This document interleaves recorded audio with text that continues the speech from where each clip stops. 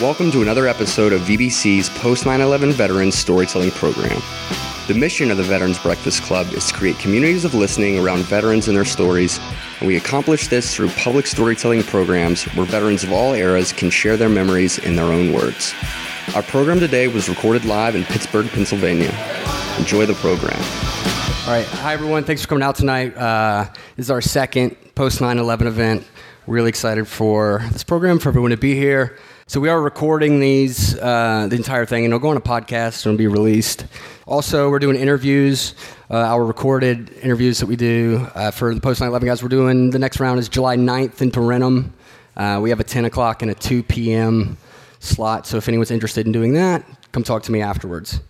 Also, we have folks here from the Mission Continues and Team Red, White, and Blue. Chris Sekula is going to talk to you guys a little bit about Mission Continues. We believe in camaraderie and other veteran service organizations that we believe are doing good work. We like to partner with them in any way possible. So tonight we're with Mission Continues and Red, White, and Blue. Thank you. Hey, how's it going? As some of you know, I actually applied for the fellowship program to be a fellow for the Mission Continues and got accepted, which is a dubious honor that I feel is definitely appropriate to help further my goals and further fellow man and everything. And I originally heard about the Mission Continues from I think it was Nathan who leads the 1st Platoon. He was actually partnered there at the Wounded Warrior Project down at a Veterans Place and on Washington Boulevard, and said, yeah, you might want to check these guys out. So about 2 weeks probably go by, and I finally just pick up the card and like, you know what can it hurt? And here I am. And I looked online and like, oh, okay, sign up looks simple. Okay, great, sign it. I called up Matt. He picked up the phone immediately and like, hey, how you doing? Yeah, I just saw your email. Welcome to the platoon. Fantastic. And then started to volunteer, and then I got into the idea of the fellowship, and I missed a cutoff for the previous class, but then I was able to hit this one, and now I'm during that arduous paperwork process, but it's definitely all worth it, and I recommend it to anybody else that feels like they have 6 months to spare. I should be starting here in the 26th of July, I believe, down at Habitat for Humanity. So it's definitely a humbling thing. You don't see the forest for the trees when you're doing it, but once you're all well done, it's actually pretty good. And it leaves a nice warm and fuzzy feeling. Can you tell us a little bit about like one of the service projects you guys did? Yeah, actually helped with the Stargale Field, rebuilding that one in Homewood. Actually set up for the Chamber of Commerce's meeting on the actual improvement of Stargale Field. And with my upcoming work for Habitat for Humanity is actually rebuilding homes in East Liberty and Homewood areas, and trying to do 5 homes in 6 months. So we'll see how that works and see how good of a leader I am, and expanding upon my project management skills I carried over from the military, and feel like that's going to be a good test case for everything. So. And I definitely look forward to all the other service projects that currently will be going on. So, and look forward to seeing many of you there. All right. All right. Thanks, Chris. Yep. So just to recap, if you guys are looking to swing a hammer on the weekends, talk to Chris or Steph or Josiah or any of the other MC people here tonight. Next up, we got Jim Yauger here representing Team Red, White, and Blue. We'll tell them a little bit about RWB, what you guys do. Hi, everyone. I'm Jim Yauger. I am the chapter captain for our Team Red, White, and Blue chapter here in Pittsburgh. A little bit about our organization. It's a national veteran service organization. We have about 105,000 members across the country. We have chapters and or communities in about 190 cities across the country. Those numbers are pretty staggering when you consider the age of the organization. Just like Mission Continues, it's a fairly young organization. The organization's only been around about 5.5 years now. And so it's, as you can imagine, it's been a very, very rapid growth process. But to get to what we do, our mission is to enrich the lives of veterans and connect them to their community through physical and social activities. So what that means at the chapter level, at the level here in Pittsburgh, is we get together and do stuff like this. This would be considered a social activity for us. Getting together with veterans, non-veterans, just whoever, and recreating that sense of camaraderie that we so often miss when we leave the military. A lot of people mistake us for a running group. Yeah, we do run, and some of us run more than others. But we also bike and yoga and rock climb and do rock marches and all kinds of other things like that by just being anything that is allowing you to be physically active. But when we are physically active, it's more about just being active. It's about being with the people to your left and your right that are being active with you. So again, it comes back to connecting you to other people, and we do that through being active or being social. We have this theory within our organization when we talk about enriching a veteran's life. A lot of people will question, well, how do you do that? What does that mean to enrich somebody's life? So we have three things that we consider to enrich. Three things you need to enrich somebody's life. You need health. So we work on your health by getting you physically active, being socially active, and we feel that leads to being more emotionally healthy as well by having a sense of community around you. People, as I just mentioned, that sense of community around you, surrounding yourself with good people. The last thing that comes with those two is purpose. So reestablishing that sense of purpose by having a sense of purpose in your life. So when we're in the military, we know we have to get up. We got to be at PT at 6:30. You got to be in formation at 9 o'clock. You got to do this. You got to do that. Everything is sort of lined up for you. But when we leave that community, that structure, we lose that sense of purpose oftentimes. And so what we're trying to do is reestablish that. And we believe with those three things that we can enrich a veteran's life and a community member's life as well, because our organization is all-inclusive. It's not just restricted to veterans. So we welcome all, whether they served. It doesn't matter what era. It doesn't matter if it was combat service or not. We welcome all, because we can't connect you to the community if we don't have community members within our ranks, within our organization. So that's sort of how the whole thing comes full circle. We meet up pretty regularly. We have some regularly scheduled activities, mostly physical, some social, sometimes combined. For instance, on Wednesday, we have a Wednesday night run group that goes every Wednesday, 6 o'clock down at Point State Park. And about 9 times out of 10, we stop and have a beer afterwards. Or you can get a water or an iced tea or coffee, but most of us have beer. But anyway, it's just, if you have questions about it, I have cards. I'll be here. Happy to talk to you and encourage you to sign up. Thanks. Jim, I have a question. Todd. Sorry, Nick. You're first. I'm Todd. I'm the director of the Veterans Breakfast Club, and I promised to be quiet, and I kept my promise for 5 minutes. You're fired. Yeah. I just think it's so interesting that you younger vets are not joining the VFWs, the American Legions, and as some of you know, I work with the older vets, and we have a couple older vets here, and I mean when they came home from Vietnam and in Korea and World War II, many of them joined the VFW chapter or the American Legion Post. And do you have any sense of why you guys, your generation, aren't doing that in not nearly the numbers that previous generations have? Do you have any sense of why that is? I think I have a theory on it.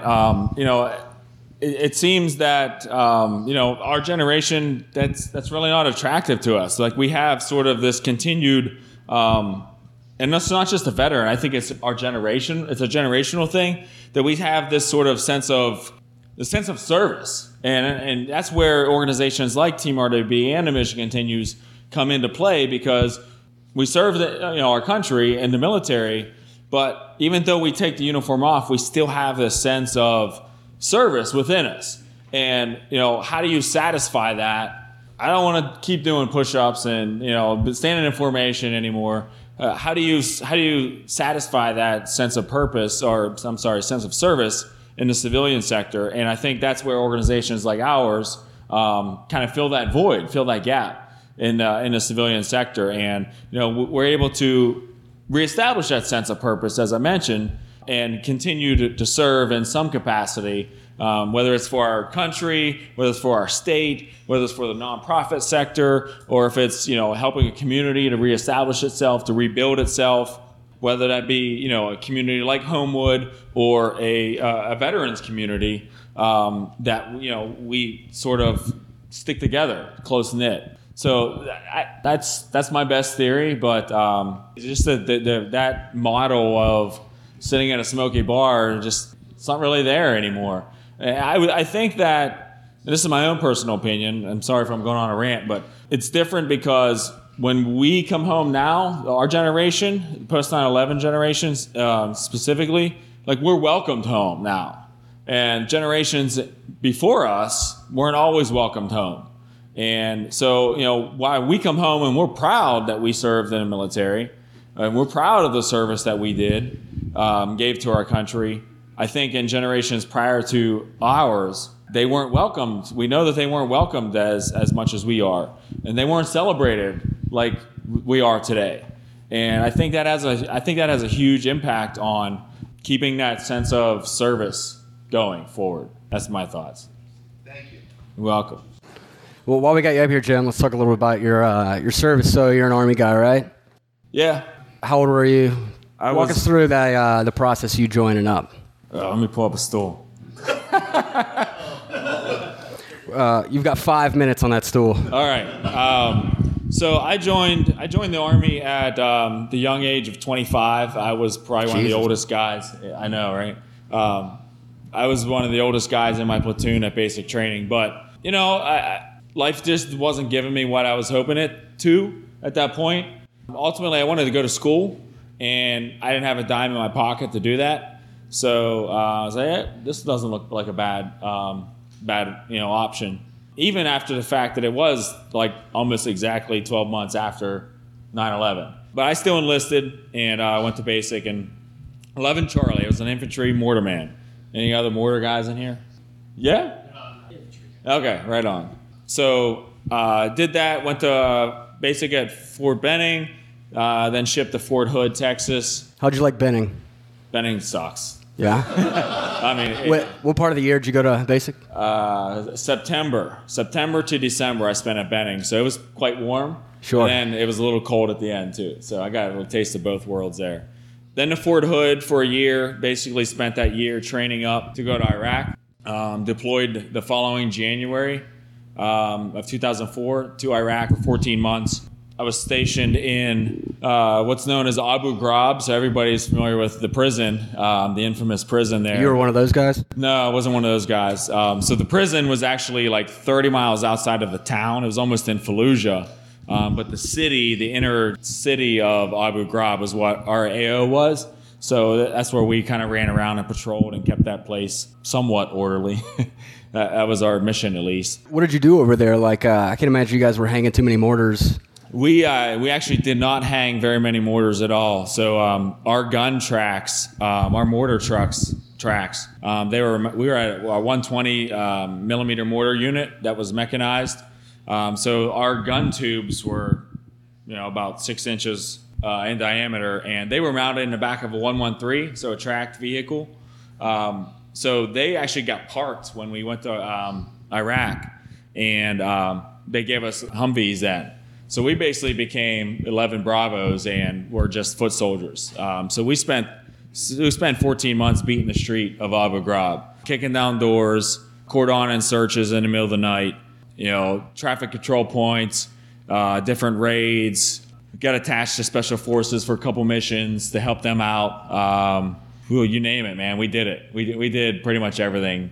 Walking through farmlands and digging up weapons caches and all kind of stupid stuff. So yeah, we basically had the whole full experience over there. So you did 14 months, you came back. 14 months, came back, and during those 14 months decided, no, I don't want to keep doing this.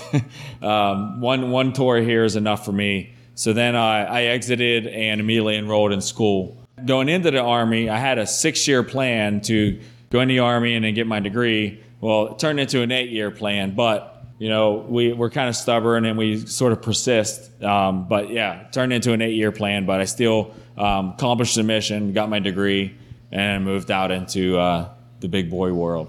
So for the last 7 years or so, I've worked a number of different organizations serving the veteran community.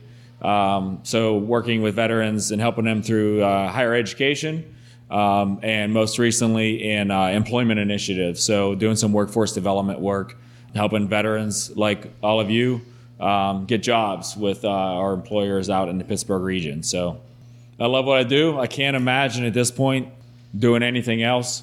The last couple months, I've actually tried to envision doing something else, and it just doesn't make sense. Like re-enlisting? No, not that extreme. But no, just I couldn't imagine like being an accountant or being a machinist or something else. Like this is what I do, and this is what I think. This is what my mission is intended to be. So that's what I'm gonna keep doing. Awesome. Thanks, man. Thank you. Appreciate it.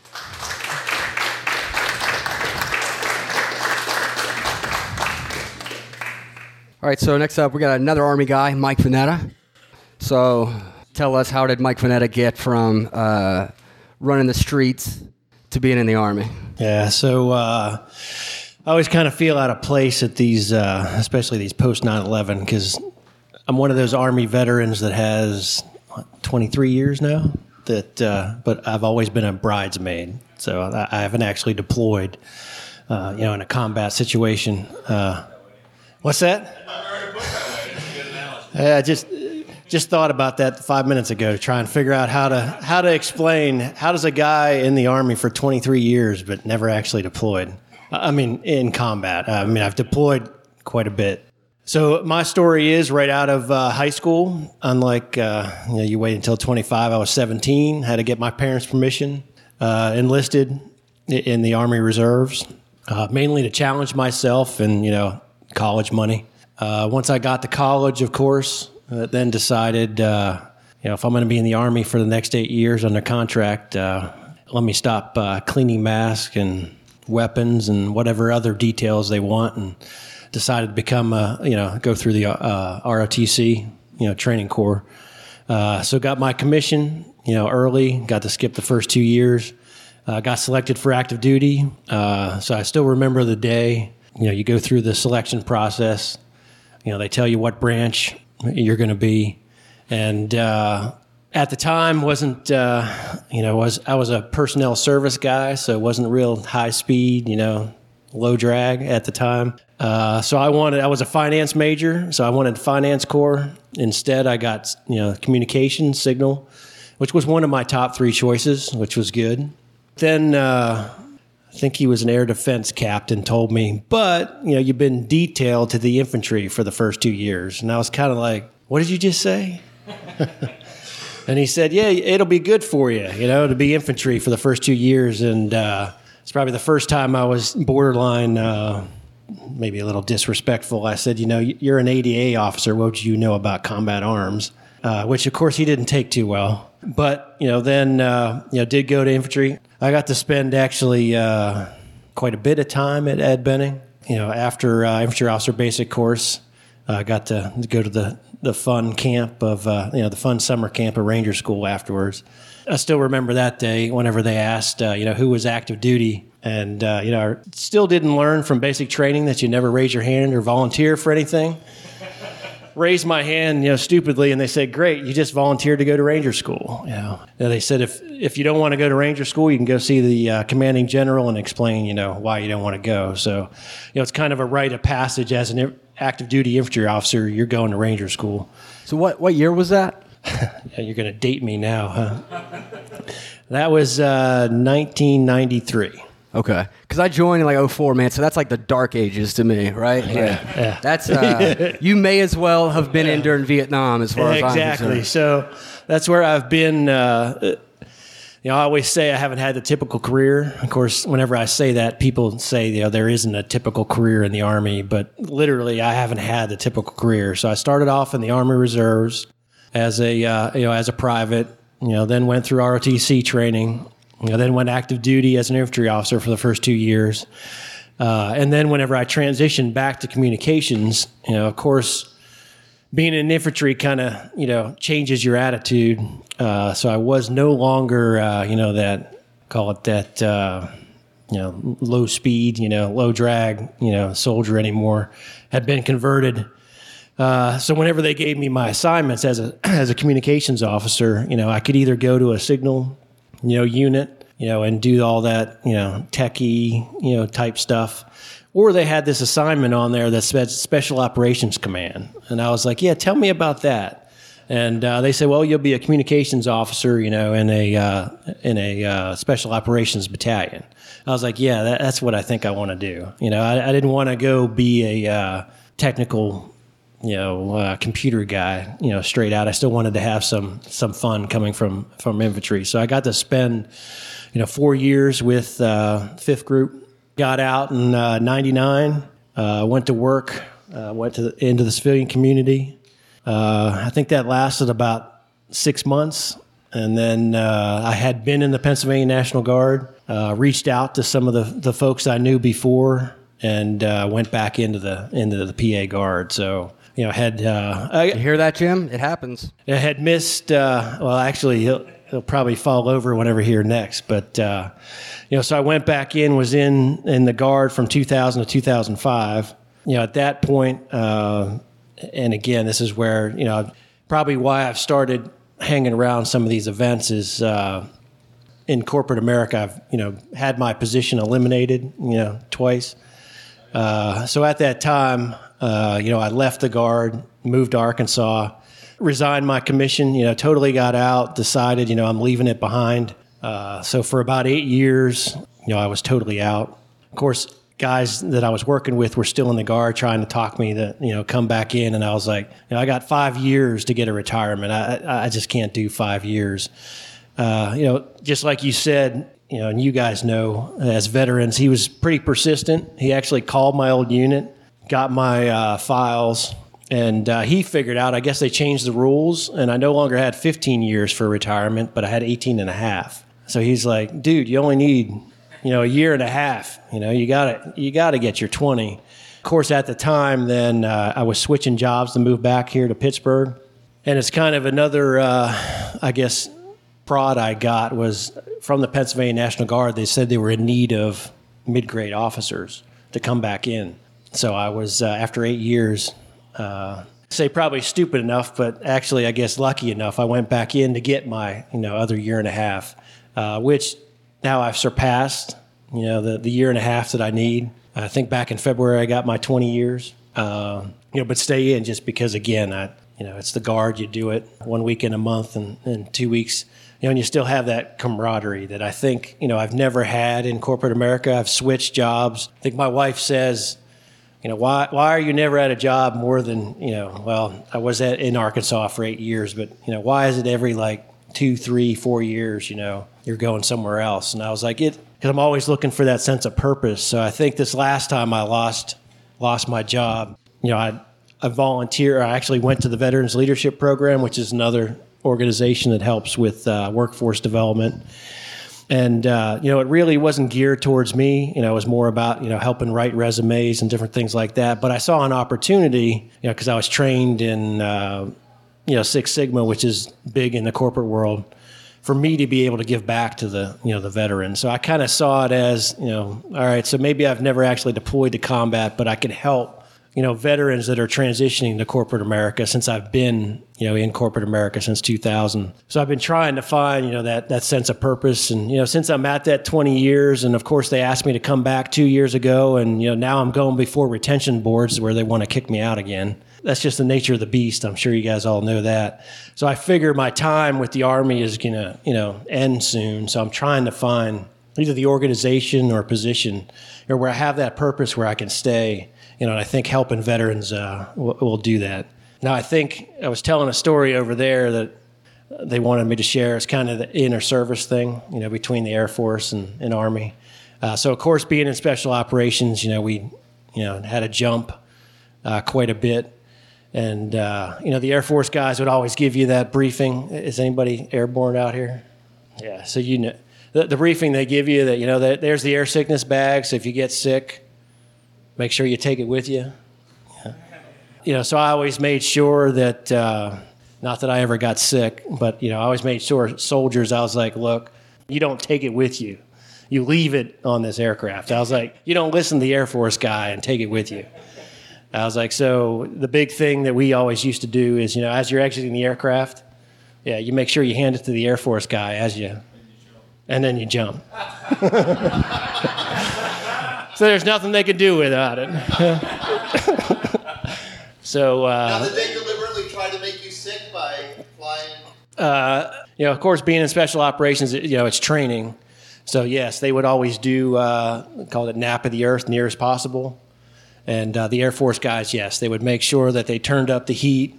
They banked as much as they could to try and see. I mean, it'd be a competition to see how many people they could get sick, how many Army guys they could get sick, before they exit the aircraft. So that's why we always made sure that if somebody did get sick, we handed it to them on the way out. So I do remember one time a young soldier sitting next to me, and again, this is probably more SF, but we get going, and while you're going, you have a lot of time before you actually exit the aircraft. So we take our helmets off, and again, it wasn't the conventional side where you gotta keep your camo on and everything like that. So I set my helmet next to me because we actually had some room. And the young kid next to me goes, "Sir, that's really not a good spot for that." He goes, "I get sick every time we jump." So I promptly put my helmet back on. So he didn't have something else to use for a air sickness bag. Awesome, man. Thanks a bunch.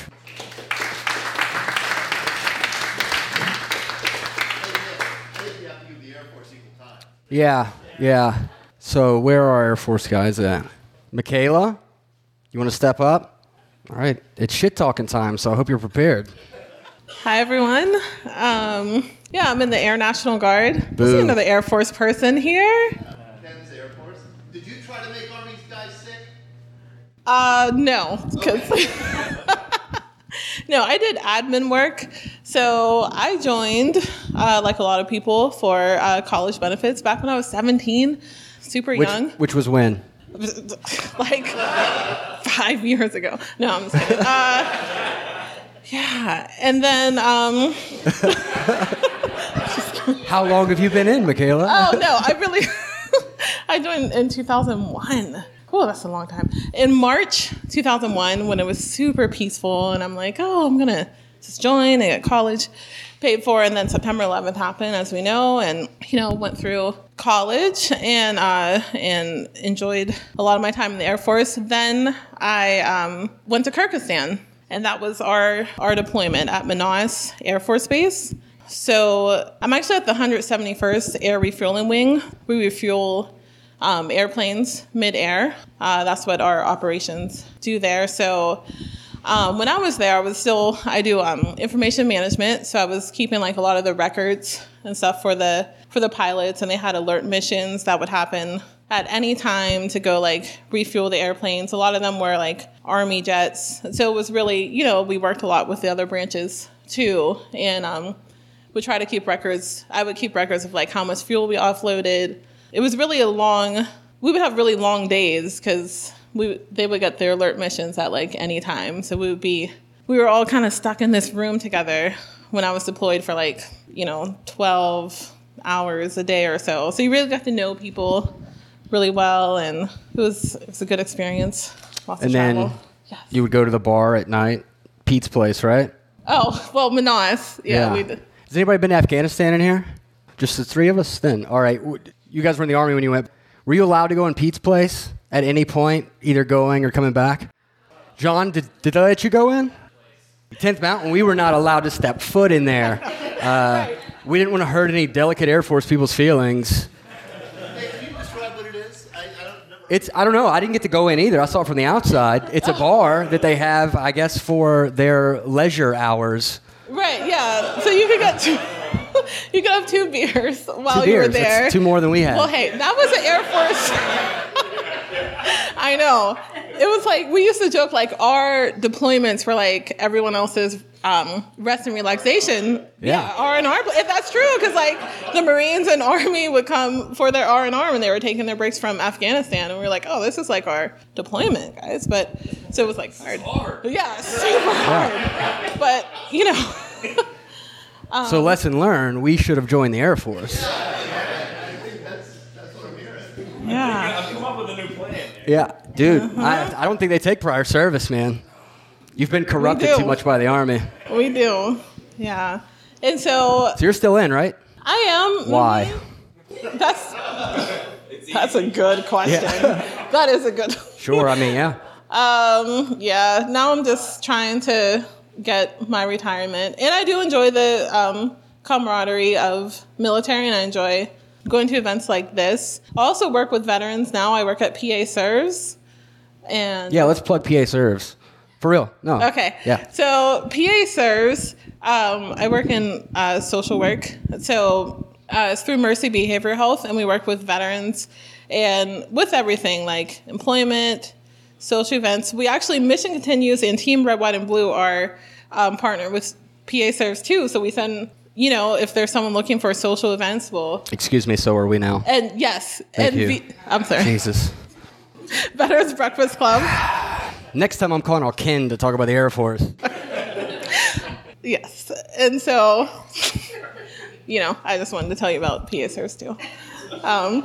If you need anything, we kind of just run the gamut of services for veterans and their families. So you've been in 15 years in the reserves, right? So you say you're holding out for retirement. How long do you have to do in the Guard to retire? 20 years. So just 20? Mm-hmm. Like, what is your retirement like? What percentage of retirement do you get after 20? But you can do like 40, right? Because like we've all seen reservists that look like they're like 90 years old. That's true. I know. They stay. Like Marshall's still in the reserves. Yeah. He's an E4. Yeah. I think it depends on like if you've like deployed and how much active duty time you get, what your percentage is. Mm-hmm. 60? Mm. Oh. Right, because oh, it's a terrible deal. Right, yeah. You're just going to do 20 in it, or you're going to stay till you're 80 years old? I'll probably just do 20 and be done. But I thought at first that like you started collecting right away, like active duty. So it took me a while to actually learn that I wouldn't collect it till 60. But that's okay. Yeah, that does suck. You might as well just stay in, right? For that long? Might as well just stay until you're 60, yeah. We'll see. If I can stay in shape, maybe I can join the team RWB and stay in shape, yeah. Awesome. Thanks so much, Michaela.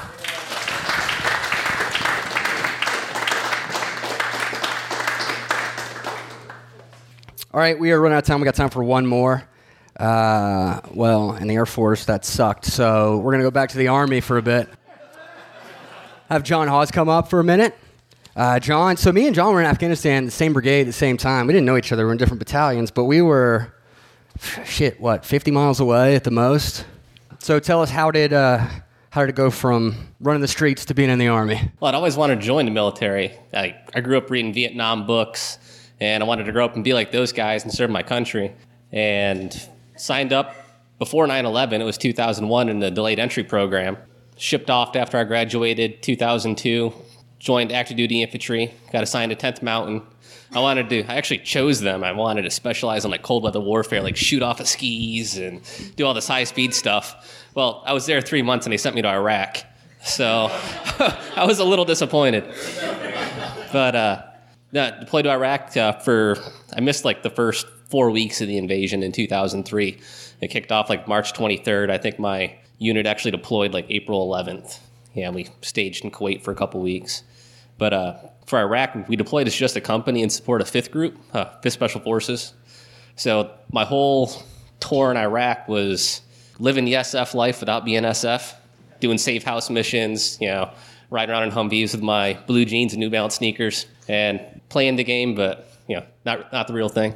But came home from that, re-enlisted to go to a new unit that was standing up, a new brigade, and they were going to Afghanistan. And I was like, been to Iraq, let's go get some new experience. and deployed to Afghanistan with 3rd Brigade, 10th Mountain. I was in charge of a reconnaissance team, part of a sniper section. Did that for 16 months. Nick knows we were there 2 weeks from coming home, and we got hit with a 4-month extension. So that really sucked. Like families that already like moved back, quit jobs, signed new leases, and all of a sudden 4 months later, we're still not coming home. Yeah, and so did you guys have any advon? Our advon was in Kuwait. Oh, we had guys in the air to drum, and they got told that the plane was turning around. Yeah, we had equipment packed up in connexes that had already shipped. So for the first 2 months of our 4-month extension, we didn't have I'd say 40% of our equipment because it had already been shipped off. So yeah, customs sealed our container the morning we got notified. We got notified 2 a.m. the morning before. Customs sealed our shit and taking it. Yeah, that sucked. Thanks, 82nd. Yes. But came home from that, got sent from Fort Drum down to Fort Jackson, South Carolina, where I spent 1 year working outside of my career field, working for the AG Battalion, helping in-process new recruits. I was actually in charge of the holdover, so I had to fix everybody's issues that came to basic training. Anybody who had some sort of medical issue, finance issue, family issue, behavioral issue, they came to my platoon, and it was my job to either fix it and send them off to basic or send them home. So how did you fix those behavioral issues? Lots of paperwork. That's all you could do then. Yeah. Your hands are pretty much tied. But it was exactly like a 3-to-1 ratio. For every one that I sent to basic training, 3 went home. It was ridiculous, almost exactly 3-to-1. Good Lord. But after that, I got to actually spend my last year down there as an instructor for the asymmetric warfare group. I taught an advanced rifle marksmanship course there. Did that, got out of active duty in 2009, and joined the reserves. And I originally joined an instructor unit in Horseheads, New York, up by the Finger Lakes. Did that for a couple of years, moved to Pittsburgh, and at the time I'd signed up for school, I got accepted to a trade school here in Pittsburgh, and it was a 2-month waiting list till school started. So I was like, well, 1, I need something productive to do till school starts, and 2, I haven't deployed in a while. I like to do a deployment. I didn't feel like I was pulling my weight anymore. We just bought a house. Yeah, we just bought a house.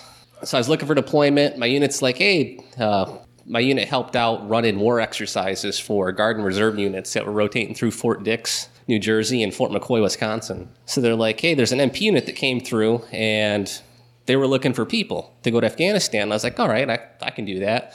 Never had any desire to be an MP in my life, but I was like, I'll go back to Afghanistan if that's what it's going to take. Contact me like, oh, no, we've already been off-ramped, but we got a sister unit going to Cuba. And I was like, I've never even contemplated that. And I was like, well, I don't got that T-shirt yet. Might as well go to Cuba.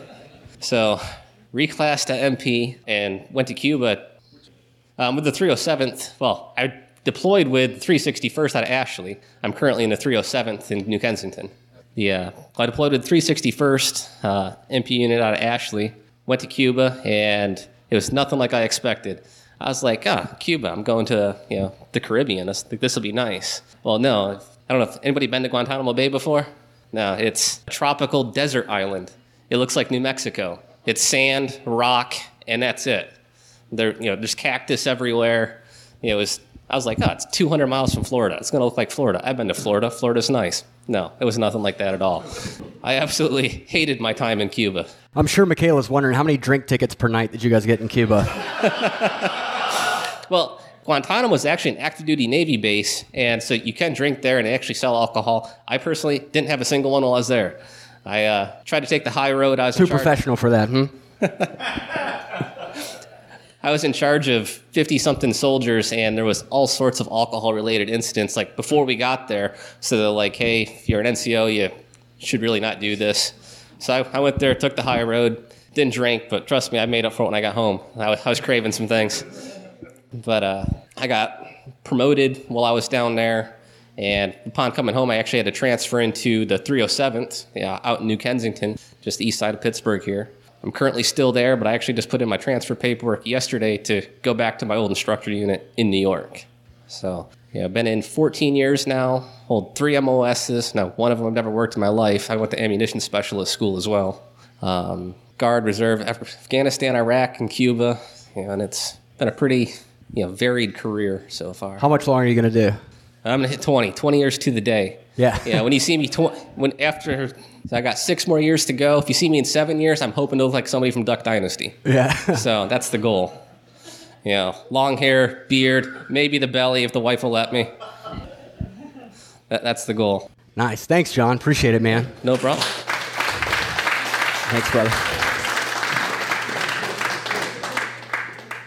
All right, we are about out of time, so that's it for tonight. Join us again. The next one's going to be July 27th at Spoonwood Brewery in Baldwin. Do you mind if I said just a couple things? I'd prefer you not. If you must. I just want to, first of all, thank everybody for coming. As Nick explained, we've been doing these kind of storytelling events for older vets for 8 years, and this is just our second one in the evening for younger vets. So, we really appreciate you guys being the pioneers for this kind of new track of programming. And I also want to say that John Hawes is very modest, and I very much hesitate even bringing this up, but he's very highly decorated. He received a Silver Star, and his story in Afghanistan is captured in a wonderful book that also captures the very sad story of your good friend and squad leader, Jared Monty, who posthumously received a Medal of Honor. You were a big part of that operation, and John might be the best marksman in the U.S. Army. I mean, up there, top echelon. Even better than Marshall? Marshall in his day could kick your ass, John. But